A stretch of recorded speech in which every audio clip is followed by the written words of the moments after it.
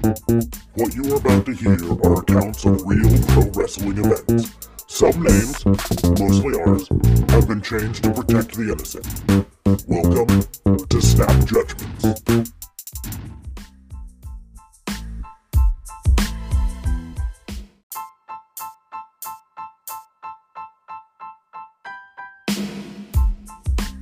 Welcome to Snap Judgments AEW edition. I am your host, Detective Mark Smarks.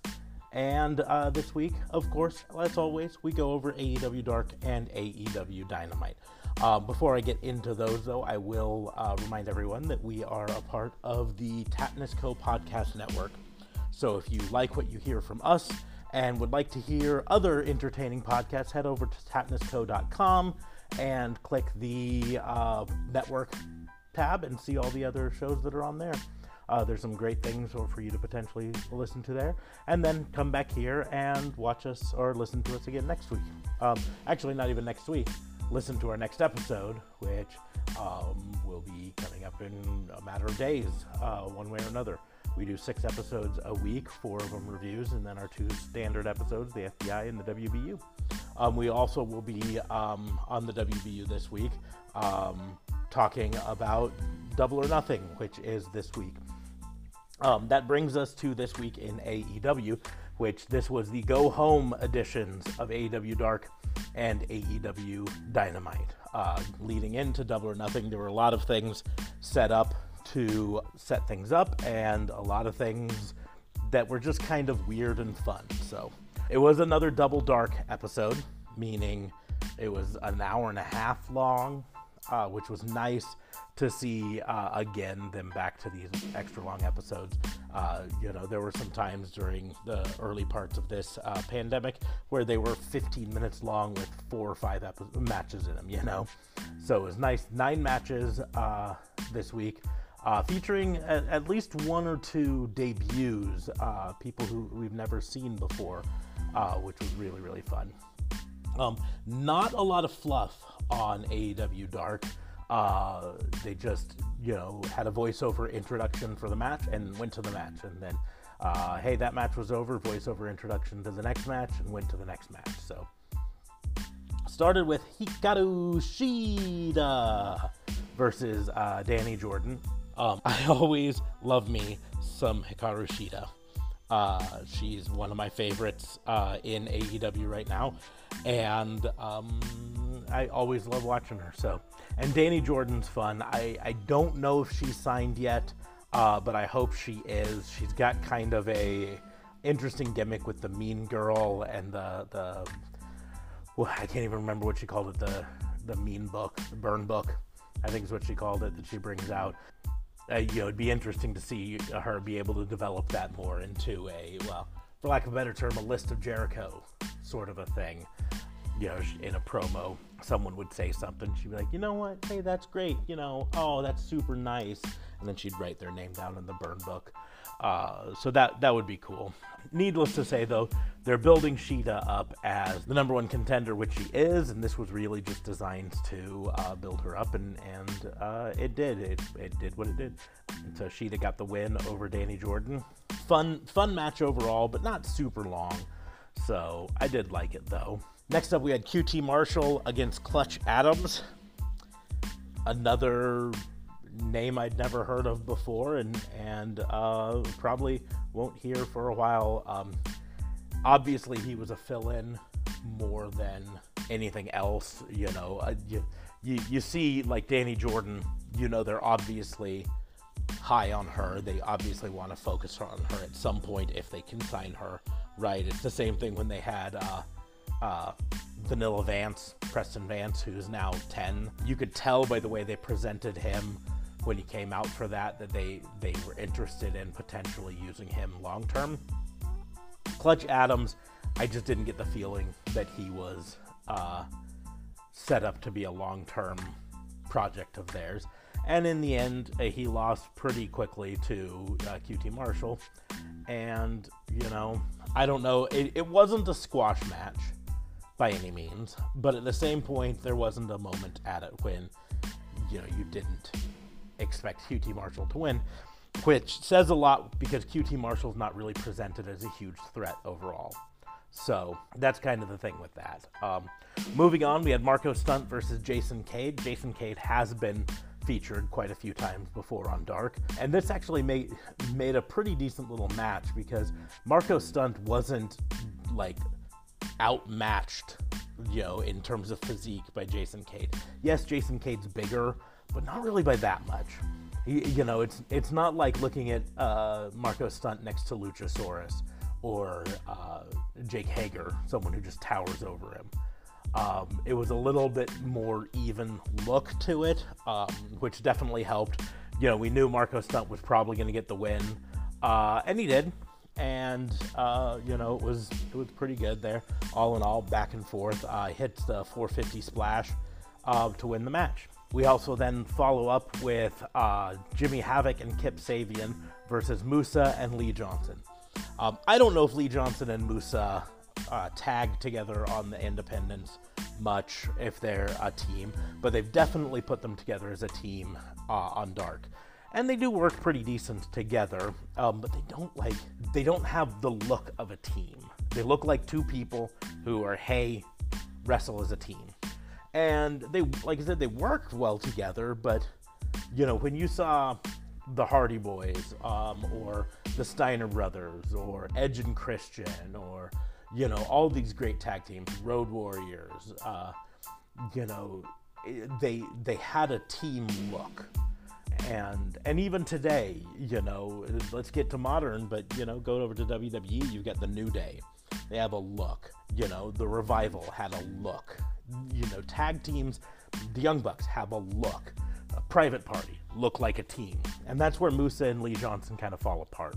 This was a good match, though. Jimmy Havoc and Kip Sabian do work fairly well together.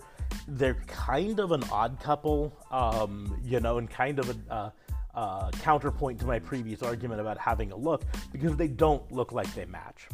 But somehow or another, that kind of works with Kip Sabian and Jimmy Havoc. So, and I love Jimmy Havoc. He's awesome. I love his style. I love his look. I do hope they give him at least a little bit more time to shine in the future. But, as of right now, they have him in these kind of like little feuds here and there. I do have to say, though, Jimmy Havoc on Sammy Guevara's blog, just these little vignettes of him just backstage beating someone up for no reason. It was always funny. So moving on, we have Phoenix versus the Captain Shawn Dean. One of the benefits with this pandemic has been getting to see all these independents, and unlike Clutch Adams earlier, Shawn Dean has shown quite a few times on this. So we're getting to the point where I actually recognize him. I actually saw him out there, and they put on a good match, and I can see Shawn Dean potentially joining the ranks as I don't know if he's ready to be a spotlight entertainer yet, but he's a little bit more than enhancement talent, I think. So moving on, Phoenix wins, by the way. Moving on, Luther versus John Cruz. An example of trying to put Luther over as kind of the crazy guy who just flattens people and is not afraid to do whatever he needs to win. Luther wins. Private Party versus Ryan Rembrandt and Mike Reed. I don't remember seeing Rembrandt and Reed before, so I think they were brought in for the first time for this. A good match, decent overall. Nothing super spectacular out of Rembrandt and Reed. Of course, Mark Quinn and Isaiah Cassidy get the win. Cassidy actually hits the Swanton Bomb to win. Private Party wins. Moving on, we had the match that I was looking forward to of the announced matches. Sammy Guevara versus Alan Angels. And I do think they have someone in Alan Angels. I suspect that they have plans to potentially sign him, because this is the third Dark in a row where, or maybe not in a row, but third Dark with Alan Angels on it, where they allowed Alan Angels to look like he can maybe hold his own with someone that they're presenting as a star. In the end, there was no doubt that Sammy Guevara was going to win, but they gave Alan Angels a chance to shine, and that was really fun to see. You know, they had him versus Phoenix last week, and Phoenix made him look like a superstar. And of course, not too long ago, he was in the match with Kenny Omega, and Kenny Omega made him look awesome. Even though, like I said in my review, there was never a point in either of those matches that I thought Alan Angels was actually going to win. It was nice to see him get some offense in and present him as someone who could come in and potentially down the road be a threat. I wouldn't be surprised seeing the Angel join the Dark Order at some point. That's kind of the thing that they've been building up as the way for these enhancement talents to come in and potentially become big stars. And then finally, we have the main event, Darby Allin versus Serpentico. This was the first time I've seen Serpentico. I know he's wrestled elsewhere. I just have never had a chance to see one of his matches. He's got a good look, and Darby Allin always looks good. So in the end, it was a pretty decent match back and forth. You know, I don't think I ever expected Serpentico to win. That's kind of the running theme with Dark right now, is because they're using enhancement talent so heavily, there is a little bit of lack of suspense in these. And I think that's starting to show more now than it was before.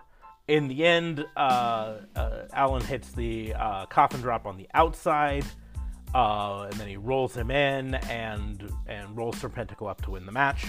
So that is the end of AEW Dark. Like I say, it was a decent episode all in all. I don't have complaints necessarily, but it would be nice to see some matches on Dark that were a little bit more in question. Some matches where we were a little bit more like, I don't know, you know, put some big names versus some other big names, you know. If you're going to have Kip Sabian and Jimmy Havoc be a team, put them in the match versus Private Party. You can have it in a schmoz. You can have it. I'm not saying that every match needs to end in a schmoz. There's a very fine line between good schmoz ending and bad schmoz ending. And, you know, WCW eventually got really well known for overdoing the schmoz ending. WWE has overdone the schmoz ending a lot. But in the entire history of AEW, as of right now, there has only been one disqualification in a year officially of doing shows, although Dynamite and Dark have only been going for about, 8 months now. But they started Double or Nothing last year, and in that year, they've had one DQ. And it wasn't even a full DQ finish. It was a DQ fall in an Iron Man match. And that you could have a few more of those. So you could have Kip Sabian and Jimmy Havoc, the heels, end up going overboard and getting DQ'd in that match. And then it makes Mark Quinn and Isaiah Cassidy look great because they didn't lose to Jimmy Havoc. But at the same point, it makes Kip Sabian and Jimmy Havoc look vicious. So there's a use for it. I understand they're trying very, very hard not to overdo it. But by trying so hard not to overdo DQs, they've almost made DQs meaningless. See what I mean? Moving on, though, we've got AEW Dynamite. Now, this one was probably the biggest one because it was the go-home edition of Dynamite. Everything that happened on here had implications into Double or Nothing.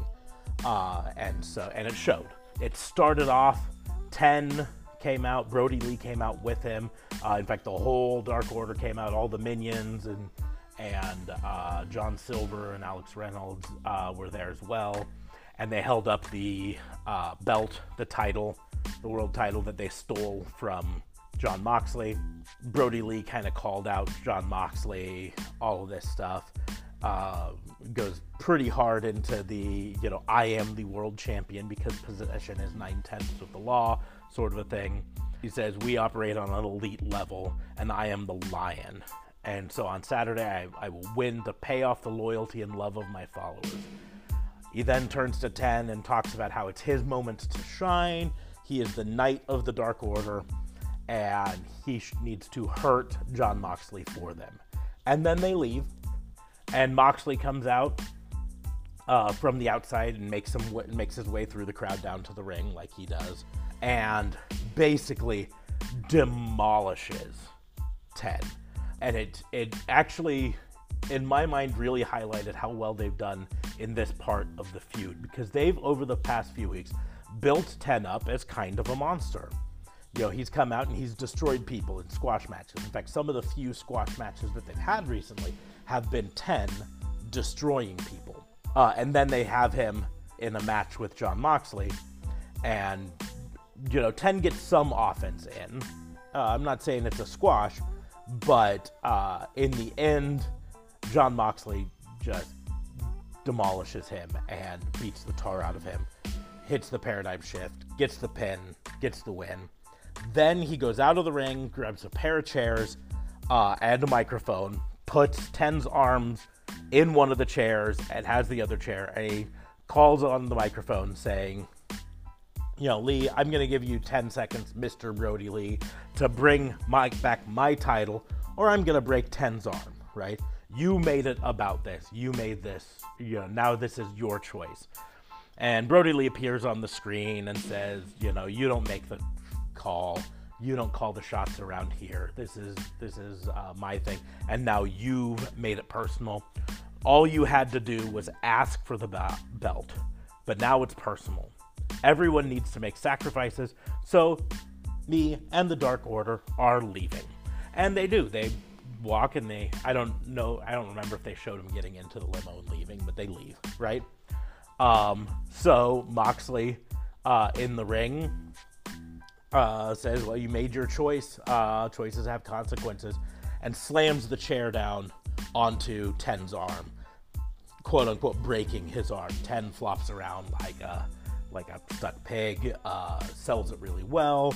Mox looks vicious because of this, but justified. Like, you didn't come away from this saying, oh man, Moxley hurt him for no reason. You came away from it saying, oh man, he gave Brody Lee a chance to put things right, and Brody Lee chose to leave. And so this is all on Brody Lee. This is his fault for this happening. So that was actually really entertaining. Moving on, MJF and Wardlow come out. Of course, last week, MJF had challenged Marco Stunt for this week. He's got his match coming up at Double or Nothing with Jungle Boy. So this is him taunting Jungle Boy a little bit more. Marco Stunt comes out. MJF allows Marco to get some moves in to no effect.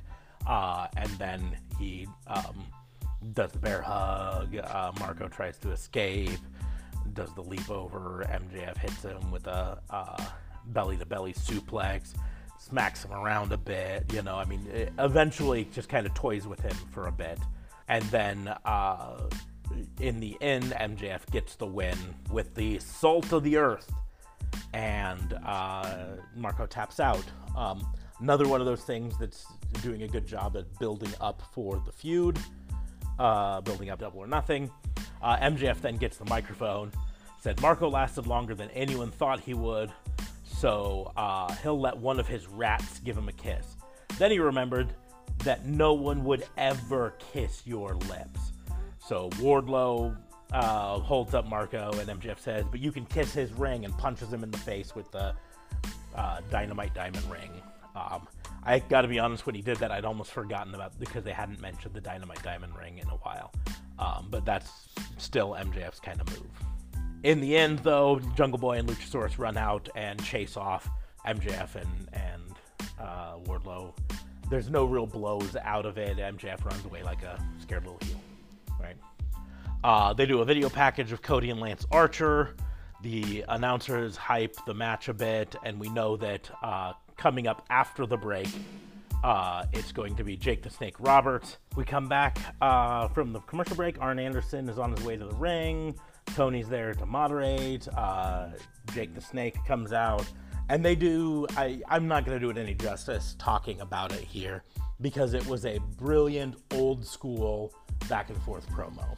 It worked very well. Arn Anderson always was great on the mic. Jake the Snake was probably one of the best heels on the mic. It was great back and forth. Jake at one point said, I haven't seen you in a while, you're looking thick, which I thought was funny. They said they've never really had a fight. Arn said it would have been a dream match if they had fought, but they never did. It went back and forth. In the end, Arn Anderson says something about, it's so good that you're doing the DDP yoga because it makes you limber, and, you're going to need that when I hit the spine buster on your ass and shove your head where the sun don't shine. And then the table gets flipped and everything. I mean, it's like a contract signing, except no contract to be signed. But the table's flipped. There's never any, actual altercation with this because we know both of these people are not going to be hitting a ton of moves. I would not be surprised to see Arn Anderson hit someone with a spine buster at Double or Nothing. I also wouldn't be surprised to see Jake hit someone with a DDT. I do not think we're going to see Arn Anderson hit Jake with a spine buster. I think Jake's major bumping days are probably behind him. And that spine buster, even coming from an aging Arn Anderson, still is probably not pleasant. So they talk a little bit more about the casino ladder match. We get a little bit more information about it, but they've really kind of kept it vague as to exactly what they're going to be reaching for. Of course, it's not going to be a briefcase because then it's too much like Money in the Bank. And we can't have this too much like Money in the Bank. So I think they said it's going to be a chip. I'm assuming it's a poker chip that's going to be hanging up above the arena, above the ring, and whoever climbs it can get that and then cash in the poker chip for their shot, I guess. I don't know.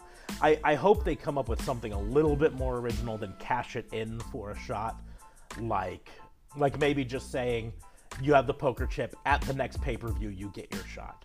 You know what I mean? So it's not this, I can hold it over your head. It's more of just an immediate front of the line, right?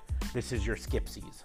Anyways, they have a promo of Pac talking about the Death Triangle, saying the Death Triangle is still here. You forgot about us, but we haven't gone anywhere. Rey Fenix is going to destroy Orange Cassidy. And that sets up the fact that the next match is Rey Fenix versus Orange Cassidy. Great moment to start this off. Orange Cassidy comes out with his buds, the best friends. And right in the entrance, he turns around and you can see he's motioning to them, I got this. You just go to the back. I need to do this by myself. And they're like, are you sure? He's like, yeah. So they turn around and go back, and he takes a step out into the thing like he normally does. And in a reference to last week's AEW Dynamite, where Rey Fenix came out of nowhere and jumping kicked him right across the face. Out of nowhere comes Rey Fenix to do that same kick to Orange Cassidy this time, but Orange Cassidy just calmly takes a step back, and Rey Fenix goes past him in the front. It was brilliant. It was really, really well done. And then Orange Cassidy just walks to the ring, and Rey Fenix recovers from the jumping kick and follows him to the ring. The match was fun to watch. I really enjoyed this match. I'm a big Orange Cassidy fan. Rey Fenix is phenomenal. I knew they'd have a good match. The big thing I liked about this is it didn't start off with any of Orange Cassidy's slow kicks or any of his slow poke stuff. He did put the hands in his pockets, but he didn't do the slow super kicks. He didn't do any of that stuff. He came out and he was fired up, dodging attacks, hitting him with slingshots, hitting him with leaping attacks, shotgun drop kicks, all of this stuff. It went back and forth. It was a high energy match. It showed off a lot of what Orange Cassidy can do. Orange Cassidy's critics obviously have never seen what he can do. His gimmick is really fun when it's done right because it's all about him only doing what he has to do, but that he's capable of doing so much more. And it was just a fun back and forth. Phoenix would get the upper hand for a bit, and then Orange Cassidy would get the upper hand, and then Phoenix would get the upper hand a bit, and then Orange Cassidy, a lot of fun back and forth. In the end, there was some distraction on the outside. Kip Sabian came out to help. I say help, air quotes, help. He set up a ladder outside the ring to sit on top of it to kind of taunt, because all of these people are people who are going to be in the Casino Battle Royal ladder match. Casino ladder match. I can't even remember what they're calling it. Anyways, the taunting kind of comes out. The referee and Orange Cassidy go to talk to him. Phoenix hits the low blow, hits a cutter, rolls up Cassidy for the 3 count. So Rey Fenix is the official winner of this match. But then it comes out, SCU and Christopher Daniels all come out. No, SCU without Christopher Daniels, come out, knock Kip Sabian into the ring off the ladder. They brawl. Jimmy Havoc comes out for his boy. Colt Cabana comes out, as do the Best Friends. Everyone's out there. They're fighting, and then here comes the first of 2 kind of whoopsie moments, I'll say, for this particular episode of AEW Dynamite. There were 2 of these moments that I kind of think they probably wish they could take back. One of them even worse than this one. So they're all out in the on the edge, and Phoenix decides to do one of his rope to rope bounce and then back flip or front flip planches to the outside, right? When he does that, everyone who's in position to catch him are suddenly out of position, because the way he flips forward, flips his head, suddenly where they were set to catch him based on his trajectory is no longer where he's headed, and they can't step forward, because if they step forward, they get kicked right in the face, number 1, but number 2, even if they do step forward and try to catch him, they run the risk of bouncing his head off the apron. So he ends up taking almost a flat back bump to the outside onto the yes, there's a little bit of padding there, but it's still, that was like a 10-foot drop onto thin, hard padding. And it was a little scary. Reports as of recording this is that he's sore, but he's ultimately fine and will continue to be able to wrestle in the Casino ladder match. But it was very scary to watch. And a lot of people I've seen online are blaming the people outside for not catching him, but you could see that literally they were standing where they thought he was going to be, and then he does this whole tuck his head to flip forward, and when he did that, suddenly they weren't where he was landing.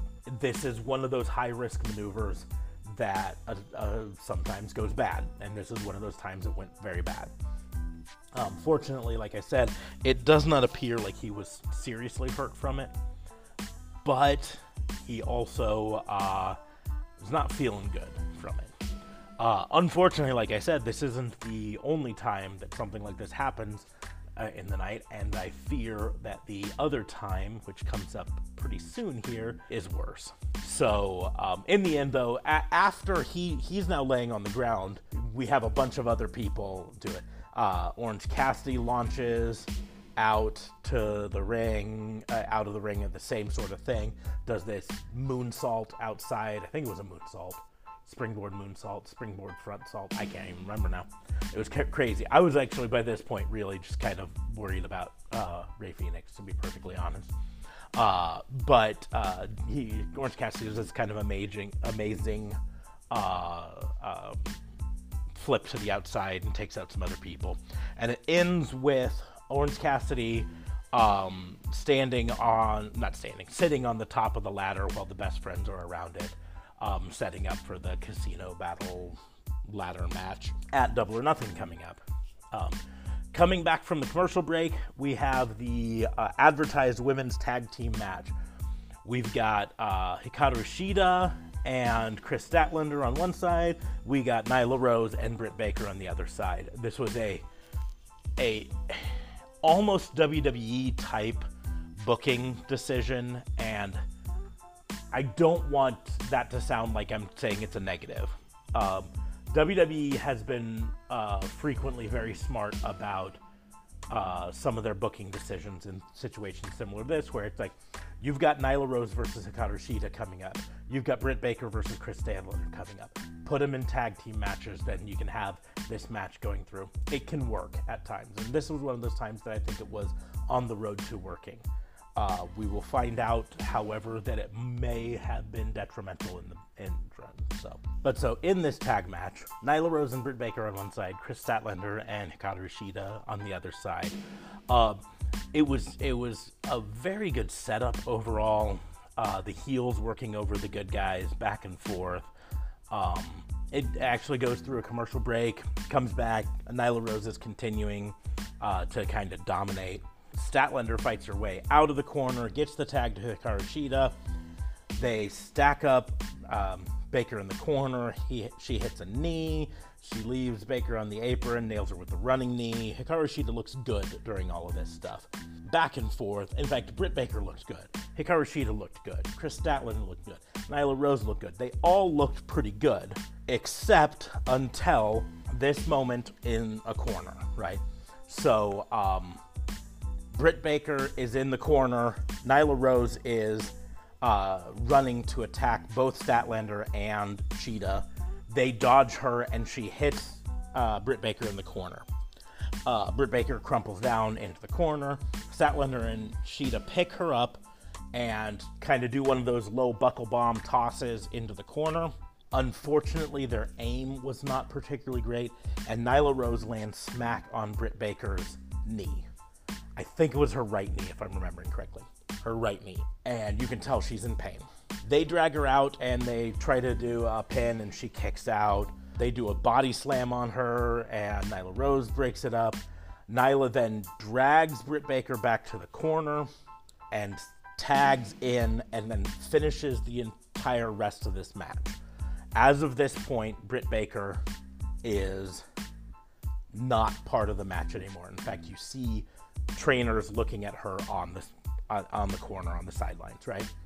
The match continues on. Nyla Rose looks good through the rest of it. Hikaru Shida looks pretty good.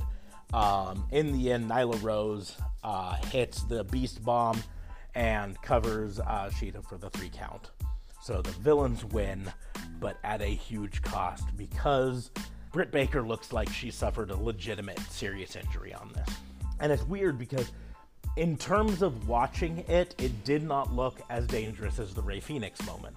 Rey Fenix looked like, oh, he just killed himself.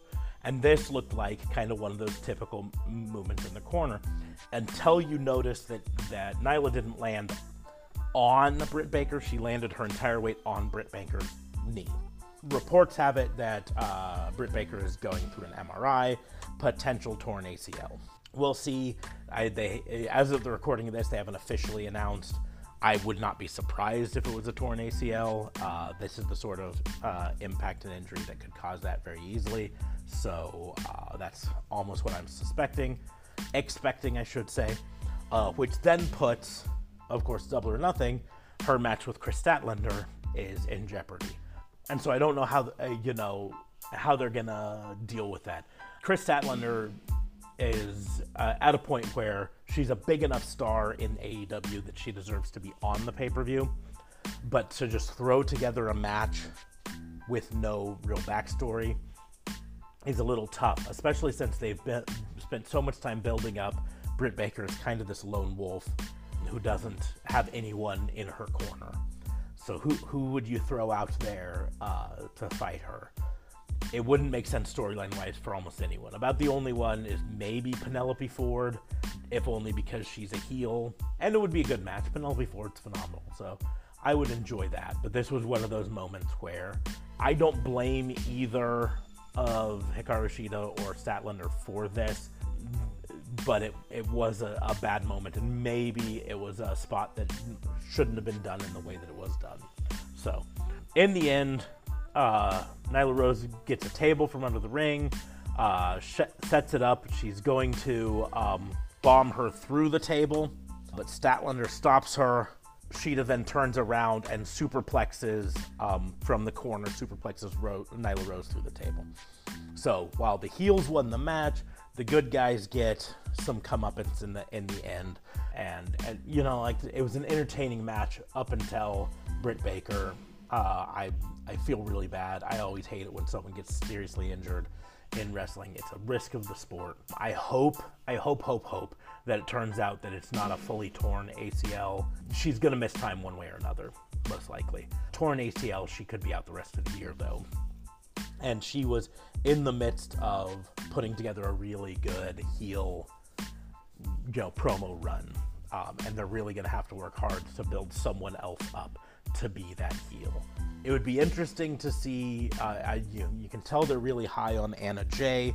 She doesn't have mic skills as far as we know. I mean, I guess they haven't given her a chance to talk on the mic much, but it would be one of those things. If Britt Baker's injured, they could potentially use her as a mouthpiece for someone like Anna Jay, turn Anna Jay heel, and have Britt Baker be the voice behind her, you know, the Jake the Snake Roberts to Anna Jay. Something like that, maybe, but I don't know. Otherwise, you know, there's going to have to be someone who steps up to be another heel in the women's division pretty quickly here. Whether that's Penelope Ford stepping up, whether Priscilla Kelly signs with AEW. There's reports, rumors, innuendo that maybe she's in the process. Both Brandy and Cody have commented and remarked on some of her recent promo tweets online, so maybe there's some smoke to that fire, some fire to that smoke. I don't know. Anyways, but we don't know.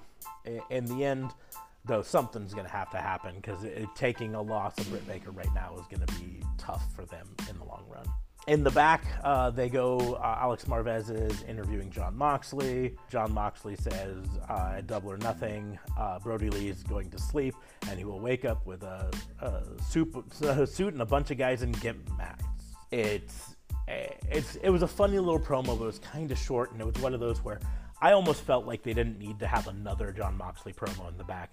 That his promo earlier, his arm break of 10, was enough to set it up. That was a good exclamation point on this feud leading into the pay-per-view. So they then do a Sean Spears News Network, SSN, where Sean Spears is sitting like a news anchor, and he claims Dustin Rhodes is retired. He mocks Dustin's past addiction battles.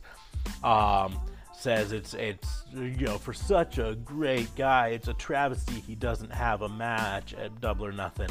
So I'm gonna challenge Dustin Rhodes to a match at Double or Nothing. And then back to the announcers, and they basically just say, we're gonna go ahead and say it. It's Sean Spears versus Dustin at Double or Nothing. I kind of wish they would have drugged that out a little bit more, and I don't know if, you know, we go back to pretending there's a competition committee in the back that's deciding this stuff. That was WCW's thing in the earlier days, where the WCW competition committee has booked this match. Maybe they do something like that. I don't know, but to me it was a little bit jarring that Sean Spears challenged him, and then they come back and the announcer's like, well, we'll just say it's a match. They then go to some video packages about Matt Hardy versus the Inner Circle, of course leading up to the big main event match of the evening with Sammy Guevara versus Matt Hardy. This was fun. You know, Matt Hardy can't do some of the stuff that Matt Hardy used to do, but he's smart enough to know it, and that's why he was able to change his character enough to not have to take some of the big bumps that he used to, some of the things that were really hard on his body. Chris Jericho is another person who's done a really good job of modifying his ring work to suit his elder age. You know, as we get older, we can't do the same things that we did before. Chris Jericho was never quite as big of a risk taker as like a Matt Hardy was, but he was still a high flyer early on, and he knows that he can't do it, but he's been able to change his style enough to be more of a brawler now, and it fits him. And it's kind of the same thing with Matt Hardy. He's a lot more of a brawler. He doesn't do as many of the really high-risk stuff. He did try to hit Sammy with a razor's edge, which was kind of fun to see, but Sammy escaped. There were multiple twists of fate or twist of fate attempts in it. Sammy tried for the standing moonsault, but Matt rolled out of the way. This went back and forth, really showed off Sami as an up-and-comer. I think I'm going to go out on a limb and say I suspect that Sami will be in the running for maybe not the world title, but the TV title, or the TNT title, I should call it, within the next few months. They've given him a few losses recently, but I think they'll give him some wins and put him on a hot streak. It may be, I could see that all coming after he leaves the Inner Circle. Like, potentially he gets ousted because he loses too much. Some sort of storyline like that I can see happening. But right now, Matt Hardy gets the win. Sammy Guevara took the twist of fate like an absolute champ. Looked like it killed him, right? Matt then goes outside of the ring to get a chair, but then we see Chris Jericho and the Inner Circle have Kenny Omega, and they're propping him up against one of the goalposts at the attached football field, which is where their match at Double or Nothing will take place. The Elite versus the Inner Circle Stadium Stampede match. I can't even remember what they're calling it. But they've obviously been beating Kenny Omega with the bat. So they're trying to beat on him. All of a sudden the Young Bucks come out of the stands and leap in, do these planchas onto the ground. So now we've got two more of the Elite, three of the Elite there. There's fighting going back and forth. So we've got Matt Hardy still in the ring at this point, but you got the Young Bucks, Kenny Omega, and then the Inner Circle is, of course, Proud and Powerful, Santana and Ortiz, Jake Hager, and Jericho out there, with Sammy Guevara still in the ring as well. The 3-on-4, of course, gives the Inner Circle an upper hand at this point, and they continue to beat up on the Elite. And there's this just wonderful moment. If you're listening to this, I would bet hard money you've already seen the GIF of this, or at least the replay of it, because it's so great. Jake Hager is beating on one of the Young Bucks. I want to say it was Matt, but it was so quick I almost didn't catch it at first. And if you're watching the background, you just see a little bit of motion. And Jake Hager picks on his shoulders like he's going to do fireman's carry slam or something. I don't remember. Right. But he gets him up there, and the Young Buck slithers out and drops down. And Jake Hager looks, and at this point you can just tell there's just something moving on the field, and it gets bigger, and it's Hangman Page doing a 100-yard sprint in cowboy boots across the field to absolutely level Jake Hager with a lariat. He then turns around and lariats one of Santana Ortiz. I think it was Santana, but I'm not remembering for certain. So now it's evened up, and they fight, and it ends up, of course, Matt Hardy shows up, so now they have a little bit of an upper hand. The Inner Circle then kick rocks and leave. And so now you've got the Elite standing there, and Hangman Page just kind of walks off. And so you're left with the other four members of the Elite standing and posing. Of course, the Young Bucks do their pose, because that's what they do. And Hangman Page just walks out of the arena out the back. So kind of this great moment of he's not sure where he stands with the Elite, but he sure as hell is going to show up and kick the ass of anyone who's beaten up on them. It's kind of like, I can beat up on my brother, but you can't beat up on my brother situation. Just a great moment there. And then that's fade to black on the episode. So a great episode back and forth with all of that. I do want to point out, someone online said it, and it suddenly struck me. I don't think it's a coincidence that all of a sudden the last couple weeks, Chris Jericho has had a bat. With all of this talk of Sting potentially being a free agent, potentially coming to AEW, the fact that all of a sudden Chris Jericho has a bat, I'm not saying that guarantees he's coming in. It could just be AEW trolling with us, but I think it's very definitely part of their mindset. So that being said, like I said, I don't know for certain that Sting's coming in. I feel like it's likely he's at least negotiating with AEW at the same time as he might be renegotiating something with WWE. Who knows? But it's not the first time that AEW has trolled their fans. They put up all sorts of CM Punk hints for months prior to All In, prior to the announcement, prior to Double or Nothing. They've hinted at Marty Scurll left and right, up until he re-signed with Ring of Honor.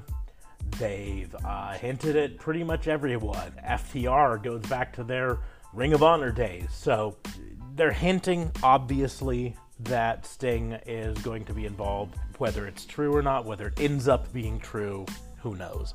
But it's in my mind, there's no question that that's at least their intent. I'm going to go ahead and wrap this up. This is going to be a long review episode, but it's for 2 long episodes as well as very eventful episodes leading up to the pay-per-view this weekend. So, yes, these were darn near perfect. I'm going 9.5 out of 10 citations. The biggest thing that holds these back, the only cons to it, are the 2 potential major injuries. Like I say, I hear Phoenix is probably fine, but Britt Baker potentially being out for a long time, that hurts AEW a lot in the long run, especially the fact that she's one of the standouts of that women's division. So I do think it's at least a little ironic that she potentially gets taken out with a relatively tame-looking spot after looking so horrified while her boyfriend, the dead Adam Cole, Bebe, took some horrendous punishments in a cage match at NXT and came out just fine. So it's kind of a bitter irony to that. But 9.5 out of 10. I am super stoked for Double or Nothing. I'm, right now debating on who to pick for it and write my predictions. And I gotta be honest, I'm a little torn. I don't know. There are very, very many of these matches that aren't as clean cut as they could be. So, but anyways, 9.5 out of 10 for AEW this week. I'm going to go watch NXT now, and I will see you soon with our Double or Nothing review and everything after that. Thanks for listening.